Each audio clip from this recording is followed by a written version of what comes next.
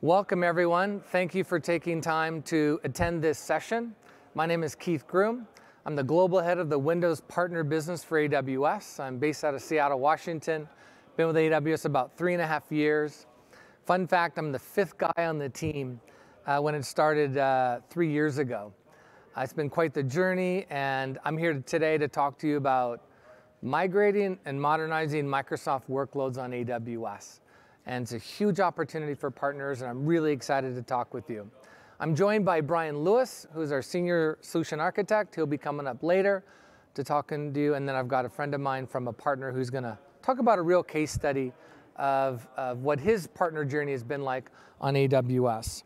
So our agenda is talking about the market opportunity for Microsoft workloads. So this is really the investment thesis, investment case for you to take back to your leadership that says, this is an opportunity for us to build a business and build a practice.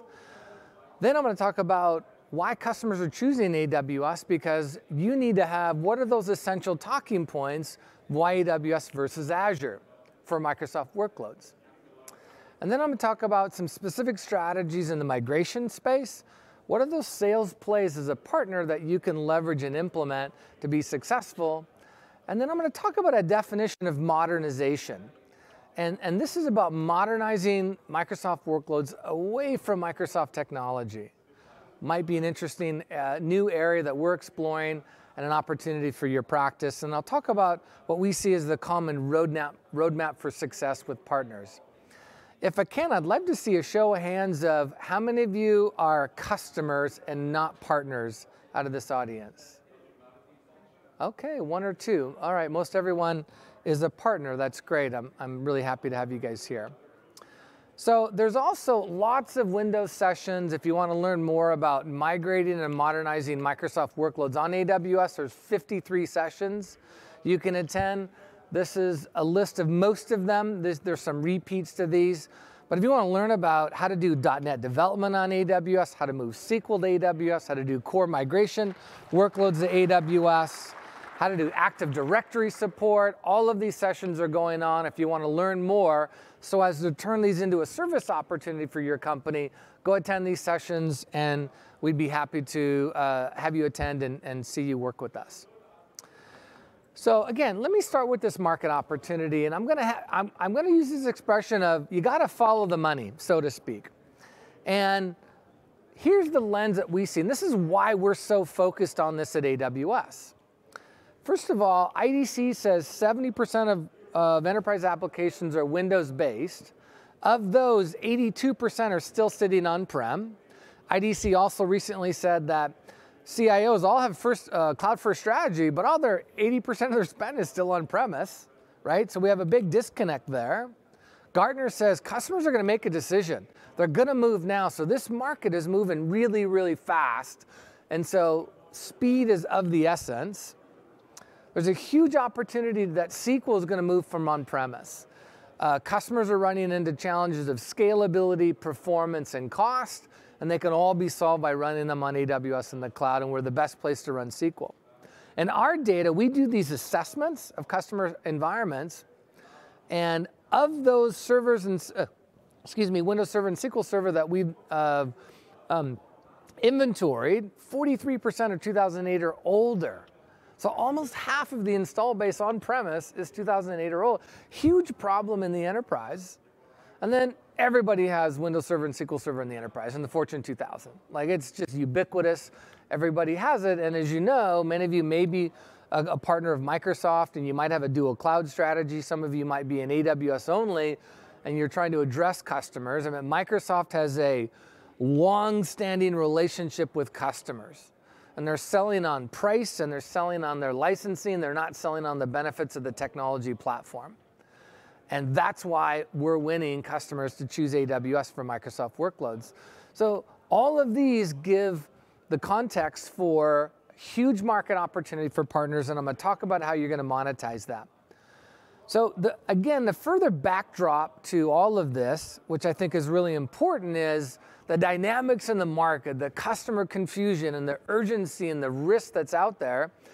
And some of them are 2008 just went end of support this past July. October 1st, Microsoft made a bunch of confusing licensing changes to customers. We're getting lots of questions about this. The simple answer is if you bought a license before October 1st, most of the time you can bring it to AWS. If you buy a new license after October 1st, you probably can't bring it to AWS on a dedicated host.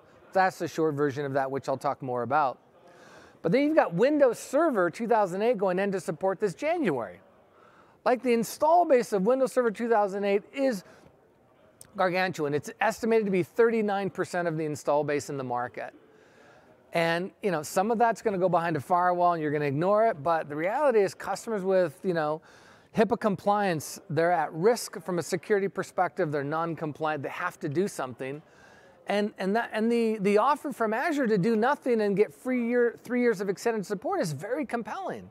I can do nothing, I just got to migrate to Azure to do that, but that migration entails a lot of risk, which I'm going to talk about, and we can solve that in a different way on AWS. And so customers are confused as the landscape.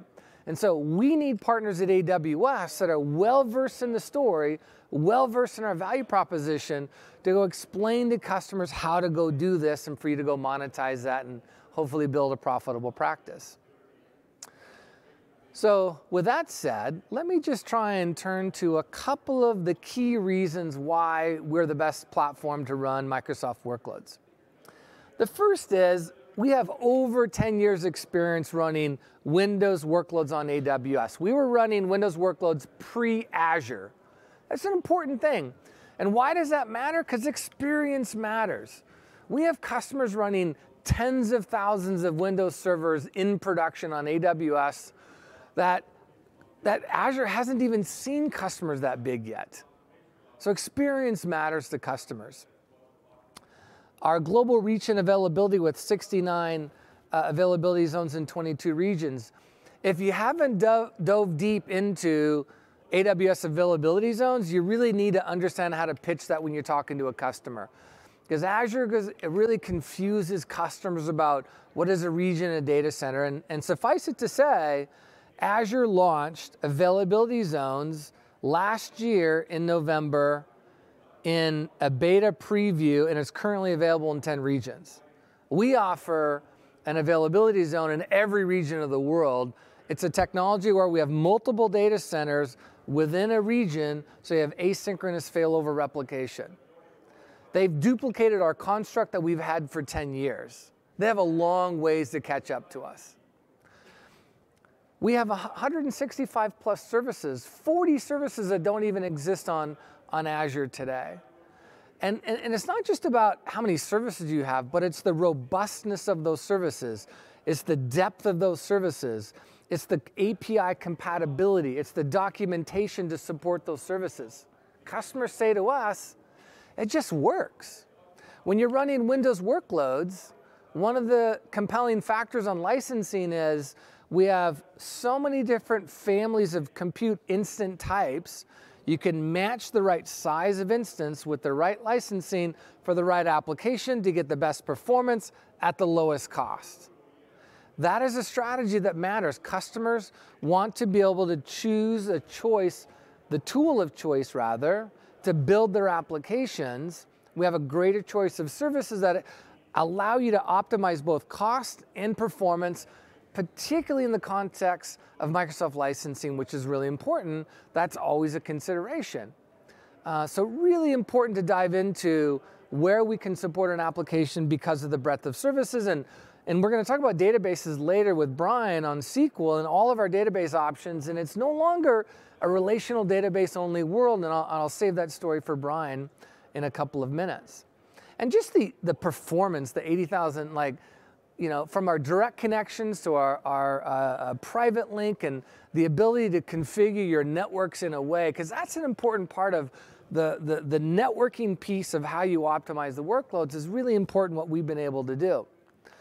And the result is pretty clear. IDC, again, this is not us saying this, IDC in this report, 2018, they measured Windows VMs in the public cloud. AWS, Azure, Alibaba, Google. We had 57% of the Windows VMs in public cloud infrastructure. Azure had 31. customers are choosing us with their wallet that says, I'm going to run my Microsoft workloads because of that. But look, we have not done a very good job of marketing this to customers. Most customers are not aware of this. Most customers say, well, it's a Microsoft workload, I should just go to Azure. And they just don't, this lack of awareness is where we need partners to be educated in this story and use the AWS Windows team and your resources to go talk to customers about, when I look at McDonald's and Japan Net Bank and Infor and Dow Jones and Dole running thousands and thousands of Windows Server and SQL Server instances in the public cloud, it's really compelling the number of customers that are doing this, and we have a huge amount of market share. And the other piece that's related to this is reliability. Reliability, turns out it matters a lot to customers. And I talked about, we are more reliable because of our architectural construct of regions and availability zones and edge locations. And as a result, in publicly available data, you can look this up, we're 7 times more reliable. When you're an enterprise running a global application, do you want to take that risk? And we've shown time and again that relative to Azure, they have 7 times more downtime than we do for Windows workloads. Now, it's important, I told you earlier about just how much energy we have been putting into just building, and we want to make Windows a first-class citizen on AWS. I mean, obviously we have a huge Linux business. It's been at the core of our open source workloads. But if you look at the innovation we've delivered around Windows, it's been really tremendous. Most recently, our Active Directory cross VP support. We launched Amazon FSx for Windows File Servers. That was a fully native file system. Doesn't even exist on Azure. And so we have been really committed to supporting Windows.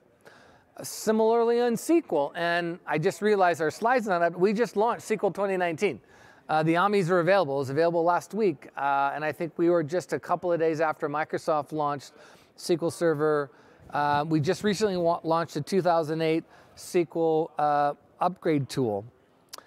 On the .NET side, we have lots of innovations, and this is an area that if you're a partner with application development is core to what you do, and you do .NET application development, we need your help. We need your help to show customers and train customers how to do .NET development at AWS.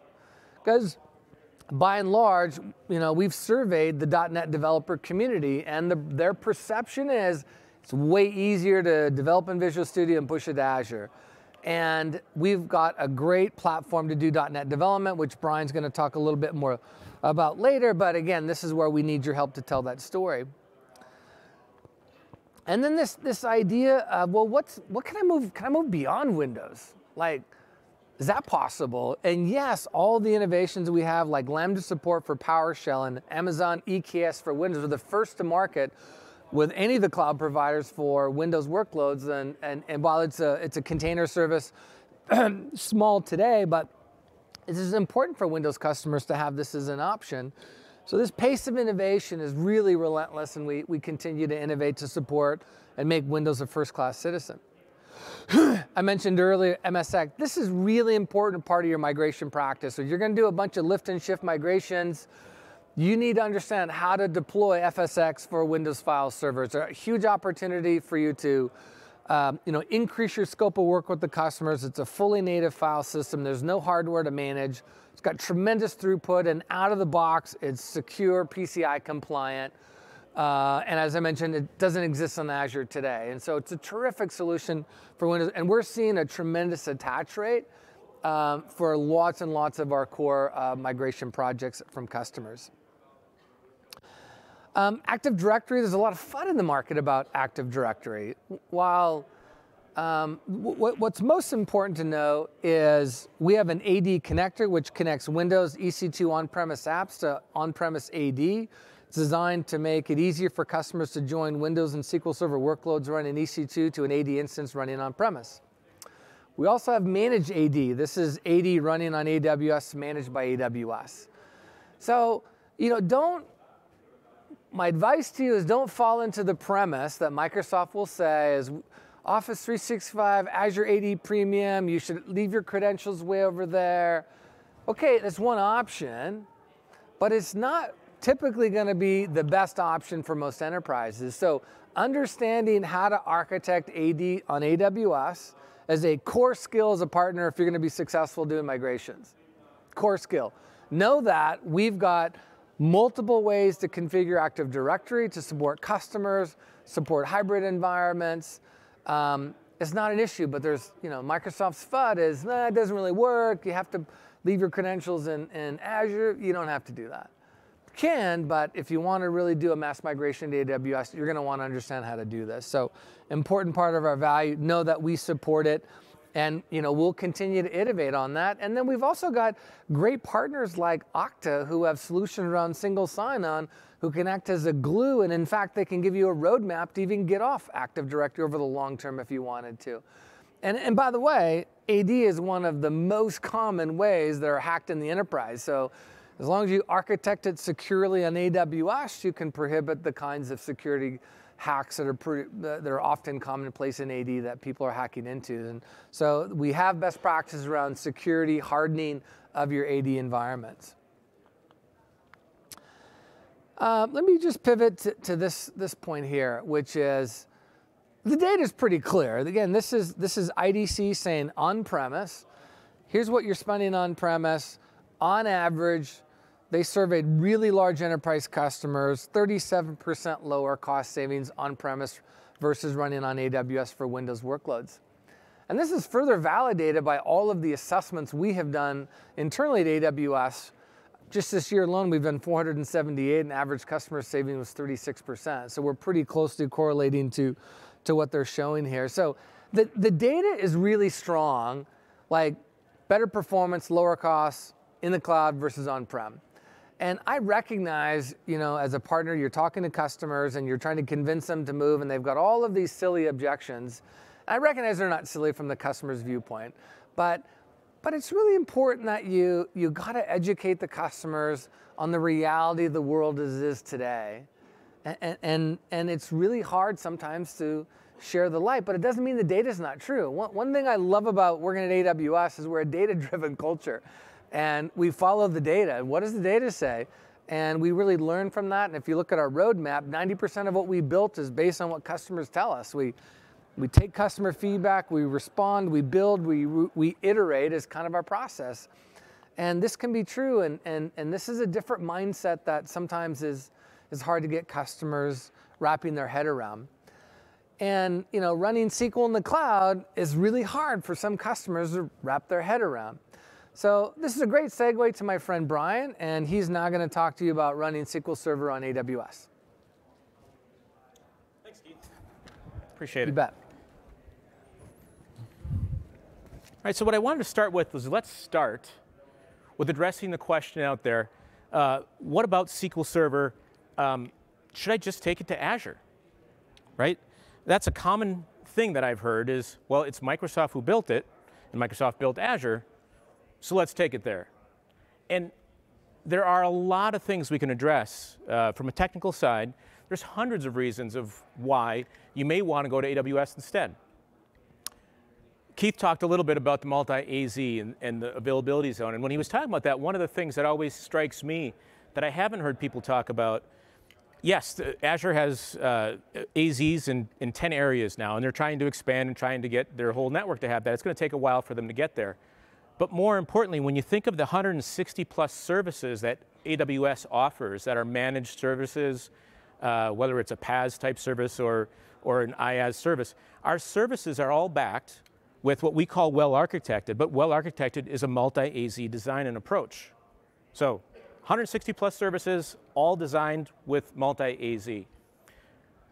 In Azure, there's only 10 areas where they have multi-AZ, and if you look at their 100 plus services, how many of those are multi-AZ enabled for those areas? And I saw it was around 17 when I counted. I'm not sure if that's not an official number, but I looked at their website and counted those up. That's what I came up with. So there is a huge difference. If we look at just SQL Server performance and a like-to-like comparison of running SQL on a virtual machine, AWS has a 2 times better price performance than on Azure. And so I thought that was important to look at that because customers are asking, why not just go to the Microsoft product? And that history and that experience that we've had has really made a difference in the stability and different design things that we've learned, and especially when it comes to multi-AZ.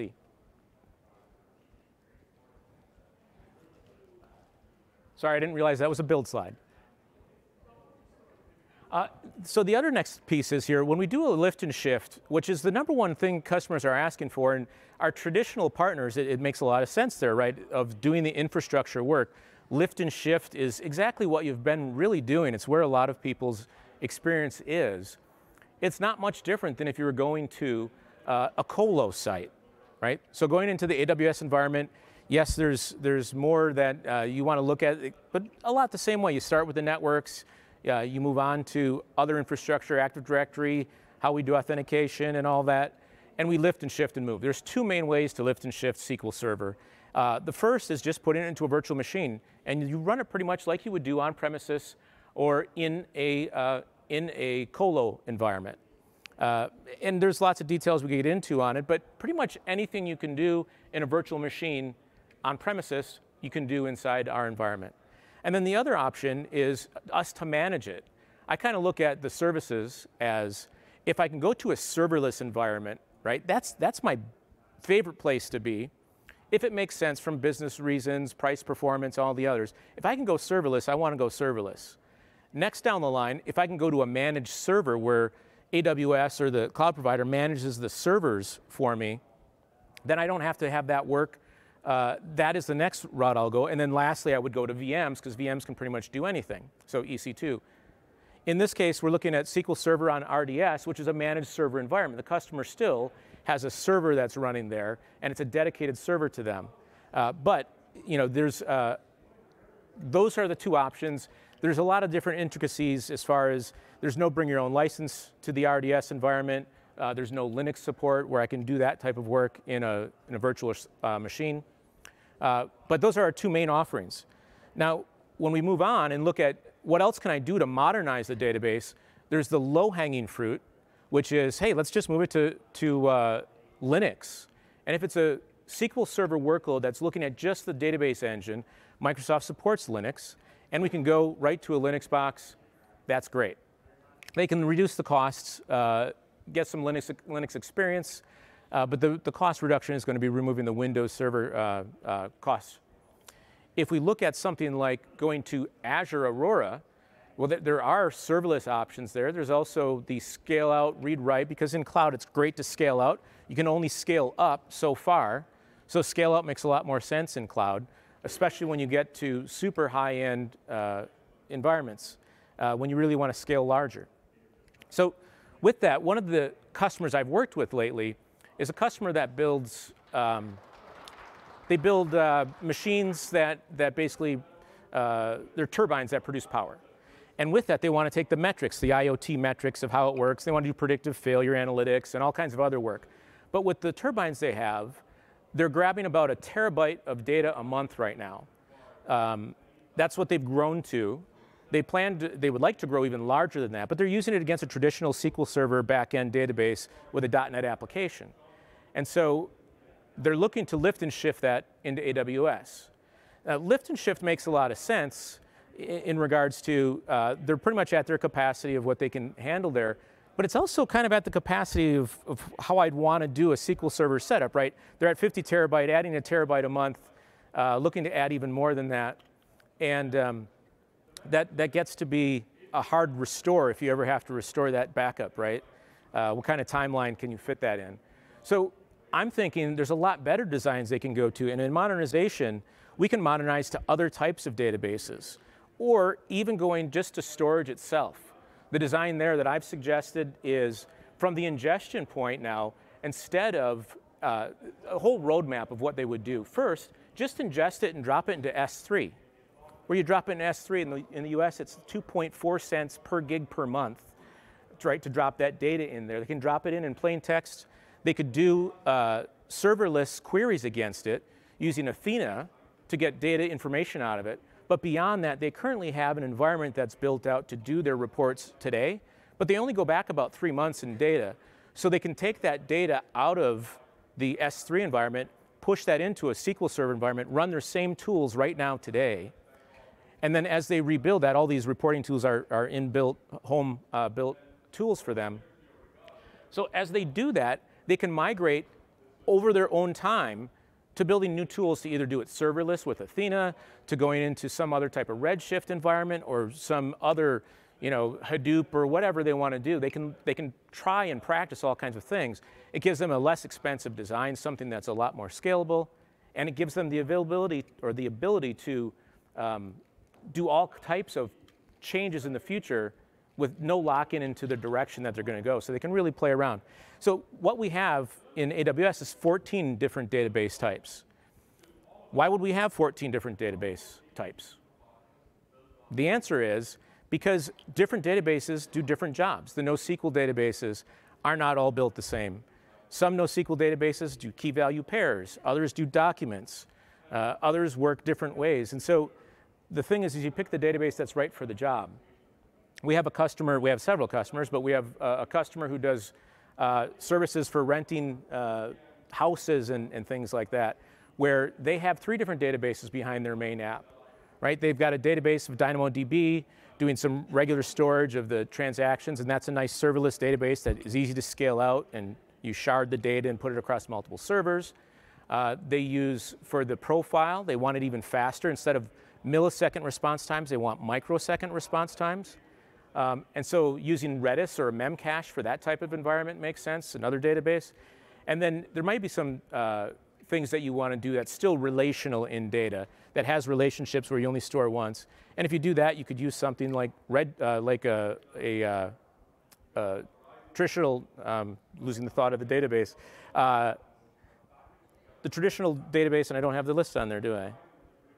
But a traditional, either one of our serverless scale-out type environments, or even just a managed database like SQL Server on RDS. So there's multiple reasons why we would have different databases.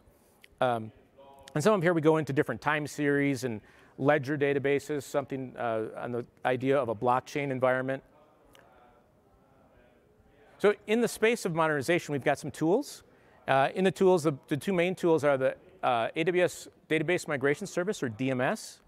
And DMS is a name that usually we give names like Aurora or Lambda, and it's hard to understand what they are. Database Migration Service describes it, right? Really nice, except that it does more than database migration. This is one we should have named Alpha Fish or whatever. This one not only migrates data, and from one database type to another database type even, from, say, Microsoft SQL to Postgres. But other things it can do is it can synchronize your data so you can use it as a disaster recovery environment.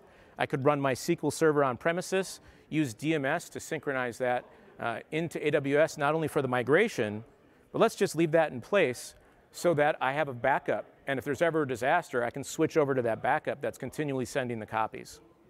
So DMS is one tool that is great for helping modernize and moving data, but as well as for backups. The next one, the SCT, or Schema Conversion Tool, this is a tool that we run against the data in the database, and then we look at what does it take to make the change. So let's say, again, using the example of Microsoft SQL, maybe they want to go to Postgres. Why would they want to do that? Well, usually it's about 10 times less expensive to run on Postgres than on Microsoft SQL. And so by doing that conversion, what does it take to change? What code changes do I have to do? How much work is it going to be? And the answer is, which is what consultants usually say, right? It depends. It depends on, am I going to have to do a bunch of different commands that are doing custom-built queries and things like that? Are these things I can do in Postgres? And so the SCT will give that roadmap and say, hey, you can do it by just changing these few things here. We're looking at a day or two of work. No, this is going to take about 2 years of coding. Here's all the lists of things that are not compatible and will need to be changed. And so the SCT tool gives an idea of what it's going to take to convert and gives that roadmap of what to change to convert. So that's the database environment and some of the tools we have there. Now, if we talk about .NET development, this is an area that is great for partners as well, and there's a lot of opportunity in this space. If we look at the traditional experience of the environment, we've been doing .NET framework coding in the enterprises for years and years. And Microsoft has announced that the .NET framework 4.8 is the last version of .NET framework. Right now it's 4.7.1, I think, is out. And they've released .NET Framework 3.0. The next version of .NET Core is 3.0. The next version is going to be version 5. The reason they're going to version 5 is so that everybody knows that that's the next version. They're even dropping the name Core from it. So that's the direction forward for .NET development. In 3, they said they put out all the APIs that they're going to. So it's as easy as it's ever going to be. It's not going to get any easier, is what they're saying down the road, at least from the framework aspect of doing conversions. And there's tools as well to look at code and doing a code analysis. And is this an easy recompile, or is there a lot of code changes that have to take place? But the interesting thing there is, all the customers that have all these framework apps, if they're going to continue that app, if that life cycle is going to continue, they're not going to retire it, they need to do this conversion. And they need partner help for that. But it also gives a lot of modernization abilities as we look at the future of, all right, what do we do to the pipeline? In framework and with regular old relational SQL Server, when we updated the application, we needed downtime. So that's why things would be done over the weekend, and you might rev an app once or twice a year. But today, most companies are looking for agility. That's even the questions that customers ask me is more about the agility than it is about the cost and TCO. There's customers out there today on AWS who are revving their apps 30,000 times a day, is one of our case study app environments. There's other apps, maybe they're doing once a week or once a day, but being able to rev, make small changes, lets you either fail forward or fail back. It's smaller changes to the end user instead of saving up changes for a whole year and then rolling out breaking problems. So getting to an environment like that, it's really helpful if you don't have to bring the app down, right, to have that update. And so these are things that .NET Core can help with, as well as the open source databases can help with as well. So the modernization space is a huge play for partners. And a lot of times what I'm seeing is lift and shift initially into the crowd, and then work with them to help them understand their opportunities in modernization and help them build their roadmap of what they're going to do next, and then on forward. So that's a great experience. .NET development as well. We have toolkits to make it easy for our developers to work in that space. So not only from an aspect of PowerShell tools to make changes, there's the tools built right into the IDEs that we'll talk about in a second. There's the CDKs so that they can use code to make changes to the AWS Fabric. So basically the developer experience on AWS is a nice, fully supported .NET development environment. Matter of fact, most .NET developers use Visual Studio. A lot of people are moving to Visual Studio Code. We have plugins for both tools. And we have plugins for a partner, JetBrains, to do .NET development as well. And so the nice thing about this for the developer standpoint is they never have to leave the IDE. From the tools that are built right into Visual Studio here, the one that's shown, they can spin up virtual machines. They can spin and push right into Elastic Beanstalk or right into Lambda. They don't have to leave and go to the console even. They can just do all their work right from in the Visual Studio environment. And so that's huge for productivity. These tools have to be added. Now, it's a drop-down of add components inside Visual Studio. The Azure tools are right there already, so they're already pre-built in. You don't have to add them. So sometimes those developers think the place to go is to Azure. I would argue there's another option for them. These tools, when you think about it,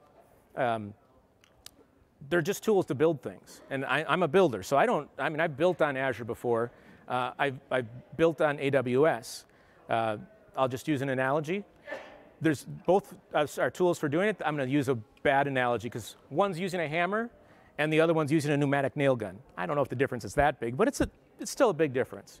So I encourage you guys to take a look at these tools and get your devs and your consultants to take a look at this for the .NET development. And with that, I'm going to head it back to Keith.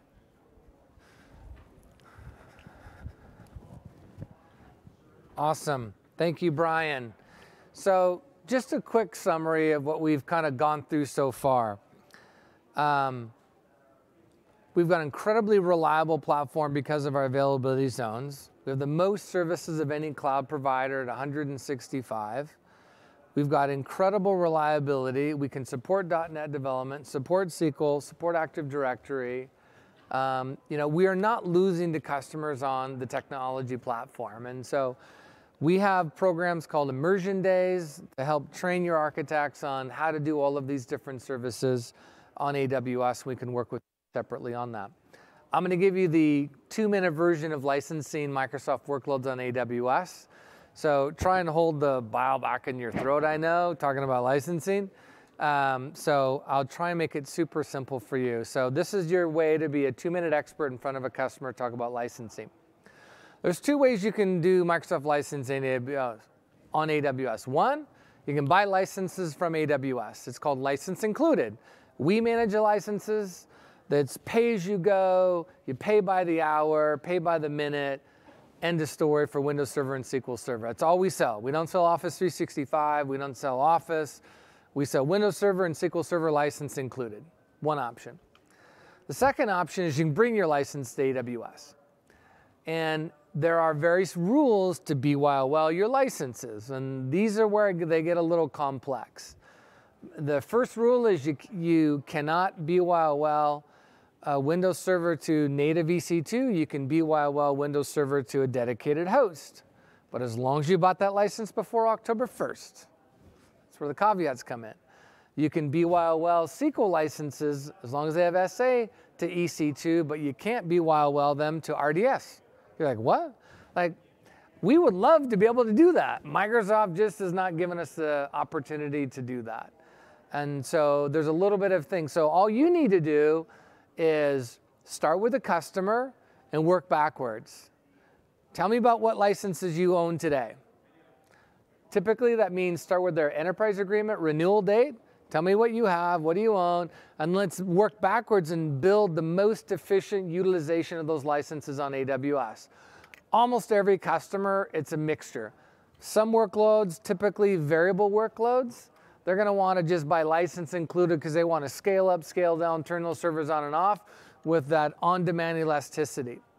Other steady state workloads, they'll typically BYOL a license because they're a steady state workload. So, starting backwards from what do you own today, and let's figure out what you can bring on AWS, and then call AWS. We have a Microsoft licensing team. You can call us, and we'll help you. And we'll support anybody in any geo around the world. We'll give you licensing support. And then if a customer does BYOL a license, we have something called a license manager. And this launched a year ago at reInvent, and we now have tens of thousands of customers using License Manager. And so if you own Microsoft, IBM, SAP, Oracle, this is a way to track your licenses on AWS. It's a free service for customers. So I'd really encourage you to tell your customers that want to particularly BYOL licenses for enterprise workloads. We have a great solution to manage, track, assign those licenses. It's a free service. It's a very simple, very customer-centric user interface. And they're using this for compliance and audit, and it's a terrific, you can set up controls. It's a great free service, and it's been widely adopted.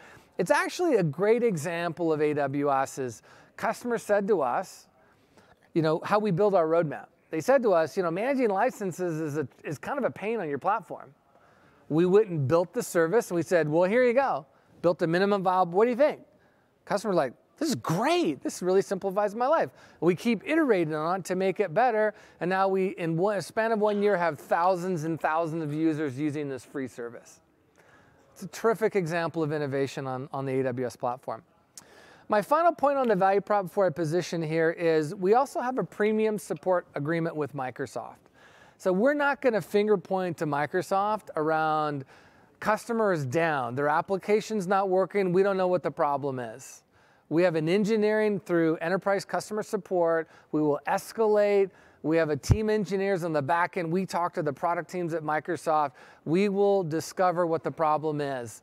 and solve it for the customer. So we've got premier support for Microsoft workloads. We work directly with Microsoft on this support to protect customers and help them. And we have lots of edge cases that we get people on the phone from Microsoft and AWS on an as-needed basis to get the customer up and running. We're very committed to customers in that context. All right, so now let's turn to, we've gone through quite a bit here around just the value proposition, but that's so important for you to get well-versed in as a partner. Let me put in the context around how we sort of see this as you think about where the customer is and the journey that you're going to take the customer on. So I mentioned at the beginning, it's this on-premise world. The problem we're trying to solve for is customers are on-premise, and they need partners to move them to the cloud. We will never have enough capacity to do it ourselves. We need you desperately in every market. We need more partners. And so this is a proven way to do it by going out and doing an assessment, migrating those initial workloads, then optimizing those workloads on the platform, and then modernizing them over. We see this as a very common pattern. It follows our cloud adoption framework. And over time, what you're doing is you're moving them to cloud native and they're reducing technical debt. I mean, Microsoft, VMware, SAP, in typical IT shops, it's over 50% of their IT budget is going for legacy old guard licensing. Customers are, and if you can solve, as a partner, if you can solve for the technical debt, you're now funding innovation. And we have programs to help accelerate and to fund that. The OLA, which I'm going to talk about, MAP, and MMP. And these are all programs for each phase of this journey that you can leverage to help accelerate getting that customer to move from on-premise to AWS. And what this does is this creates this strategy, this cloud framework creates lots of ways for you to monetize this as a partner. So I said at the beginning, your thesis case back to your executive team, this is how you make money on Microsoft workloads on AWS. This is how you'll make money on our platform. And what you need to figure out is how do you build in your own company a service offering in these 5 areas that is typical to what is to your business, and how do you price it, how do you monetize it, how do you package it? Because the more you make it simple, repeatable, then it makes it easier to actually engage with the AWS sales organization. So on the advisory and consulting side, doing TCO assessments are really, really important. Because in Microsoft workloads, customers are not going to move to AWS because they say, how much does it cost? And what is the performance? And what do I do with all the licensing? So you need to do this financial business case justification of, here's all the licensing you have. Here's what you can do on AWS with those licenses or your on-premise infrastructure. We also have partners monetizing SQL assessments. They go out and they do database assessments. That's a great service offering. We can move your on-premise SQL to AWS in 2 weeks. What? Are you kidding me? We have partners doing modernization assessments. They're going in and they're looking at an application and saying, hey, yeah, we can totally modernize this off Microsoft into open source.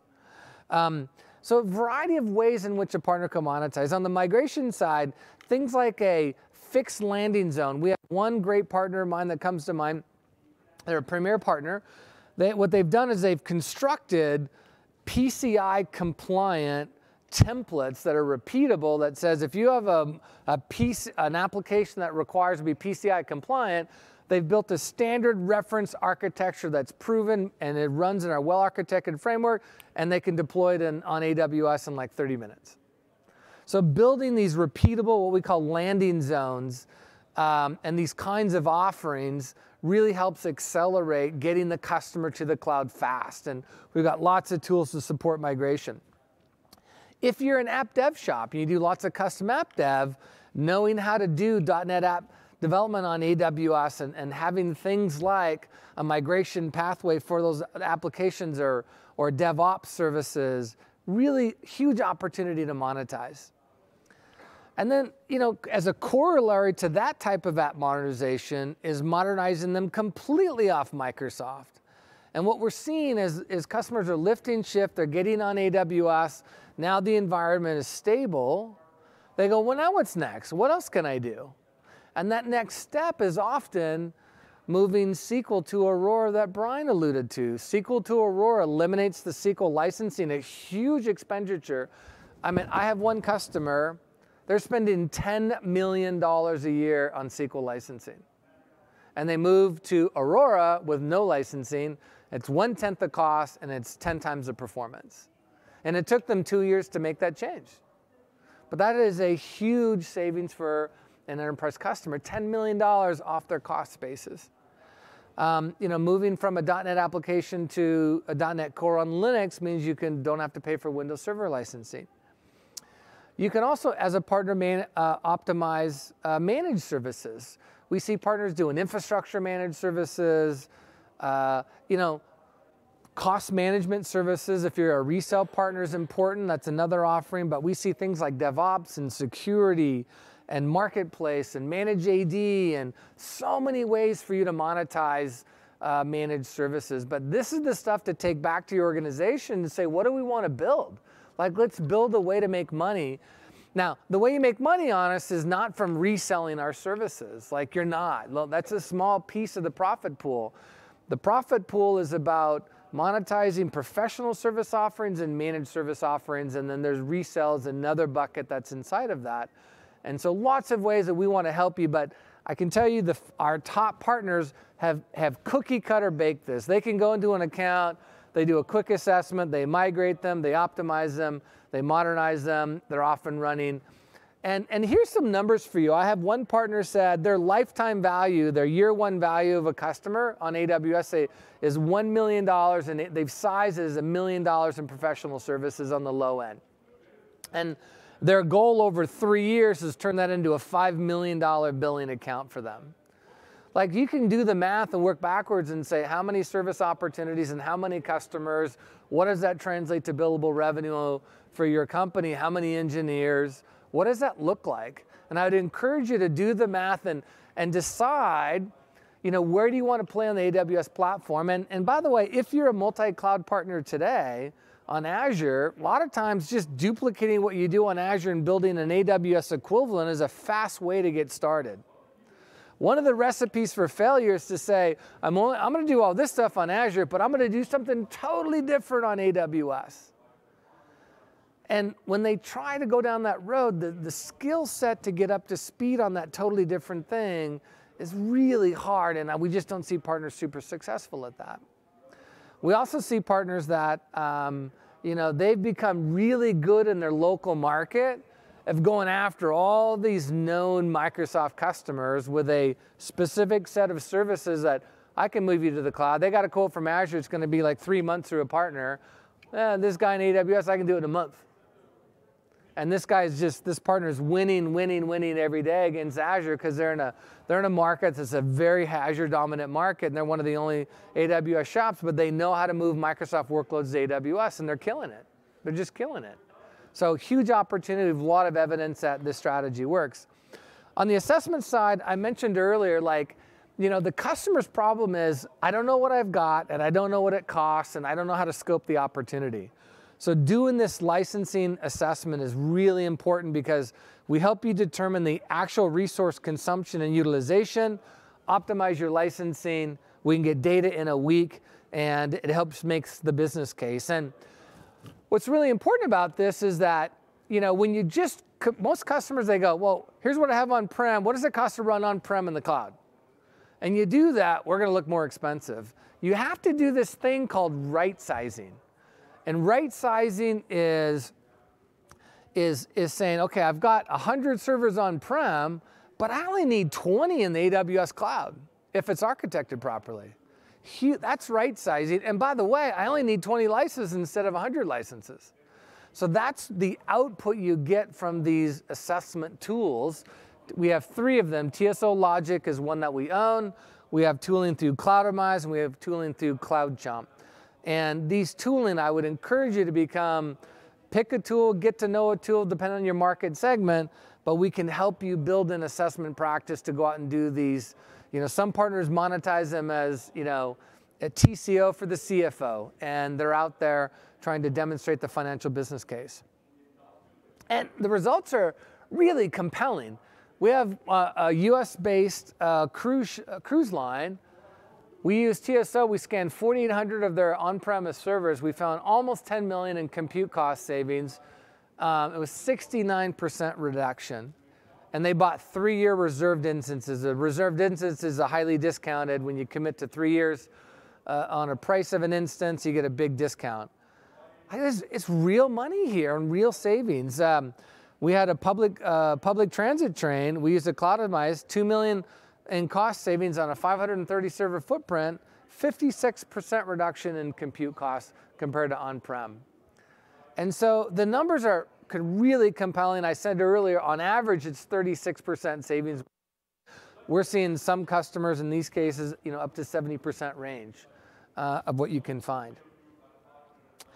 Now, furthermore, is your technical teams, your delivery engineers, your pre-sales solution architects, they've got to be well-versed in our migration tooling. They're probably, if they've come from the Microsoft world, they might be very familiar with Microsoft's tooling. We have native services like our application discovery server, server migration that Brian touched on, the database migration. But there's also third-party tooling that really complements and rounds out optimizing, running, and migrating applications on AWS. And so really important to understand our tooling environment and how to do migration work. And we have programs to help train you how to use the toolings as well as to how to get up to speed on these. And we've got a program for eligible partners called the Windows Rapid Migration Program. And the way we think about this is we look at what is the estimated spend of a customer, right? So if a customer is going to spend $500,000 in year one, our standard program under RMP is 20% in cash and credits. And so in this case of $500K, that's $100,000, okay? $100,000 will typically fund about 7 weeks of work at a $250 bill rate. So you could largely use the investment from AWS to do 7 weeks of no-cost work to a client. That's pretty compelling stuff. And so our funding programs can help offset a portion of your statement of work to the customer. We give cash and credits because the cash is to lower the cost of your statement of work to the customer.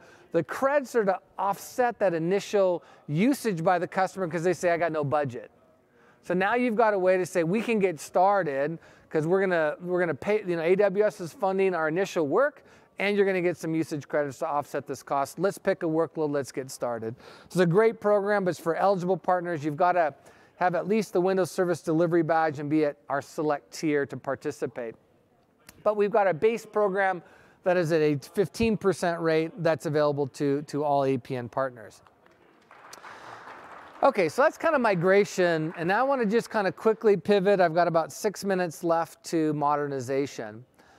And I talked earlier about, like, the story for you to tell clients is about AWS is not only a great place to run and manage Microsoft workloads, but over the long term, it's a place and a platform that you can move entirely off Microsoft technology if you so desire.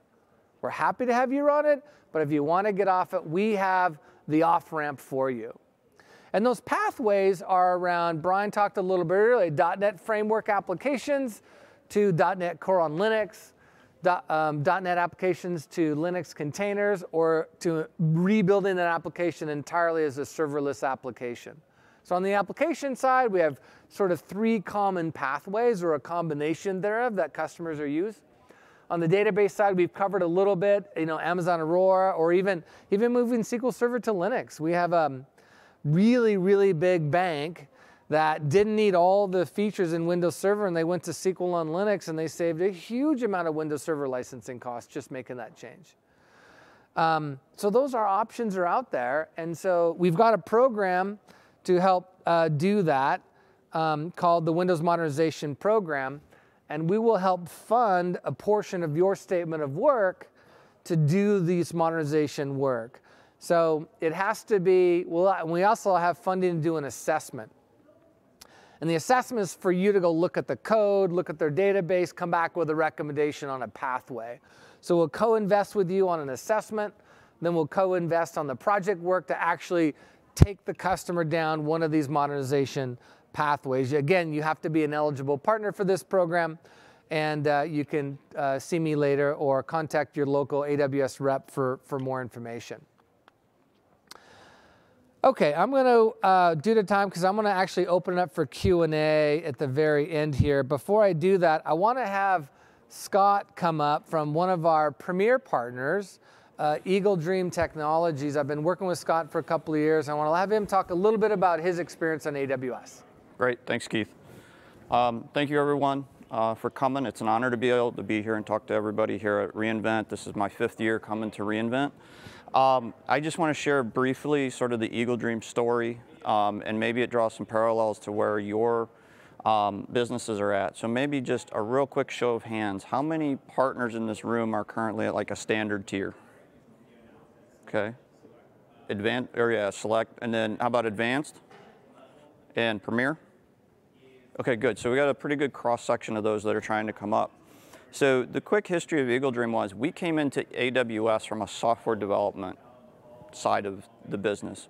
We got started in AWS 5 years ago doing a healthcare data analytics build out natively in AWS. And let me tell you, 5 years ago doing HIPAA workloads in AWS was a completely different challenge than it is today.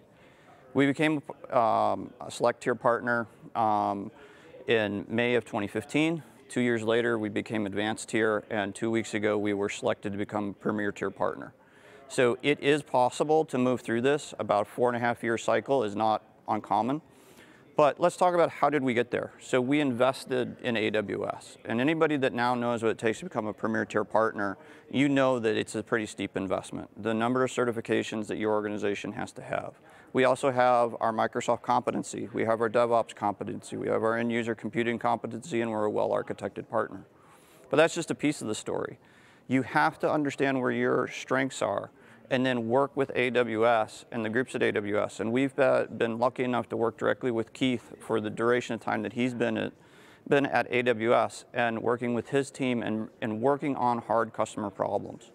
From an Microsoft workloads on AWS, we've done everything from sort of the lift, shift, and re-architecture for a customer that they're responsible for all the cargo tracking in and out of JFK Airport. And talk about a mission critical system, if it goes down, jetliners don't leave the ground. We were able to move them into AWS with nearly zero downtime. They went to multi-AZ RDS for availability, multiple IIS servers behind load balancers for higher availability, and now they have a stable platform. More recently, we've been doing a lot of work under the modernization umbrella. I currently have 2 customers that we're working with on the discovery phase for application modernization. One of those is going to move completely from an on-prem IIS .NET-based environment with SQL Server to all open, running on top of Lambda. We're skipping right over containers and going into that model. I have another success story with a very, very large 1,200 location retailer in the auto repair industry. We used .NET Core on top of Lambda and built out APIs for their public website. They run on average 30 million API calls through this technology stack on a monthly basis, and it costs them $250 a month in AWS spend. So these are the types of things that you can enable with your customers if you adopt AWS and you get deep into what the technology is.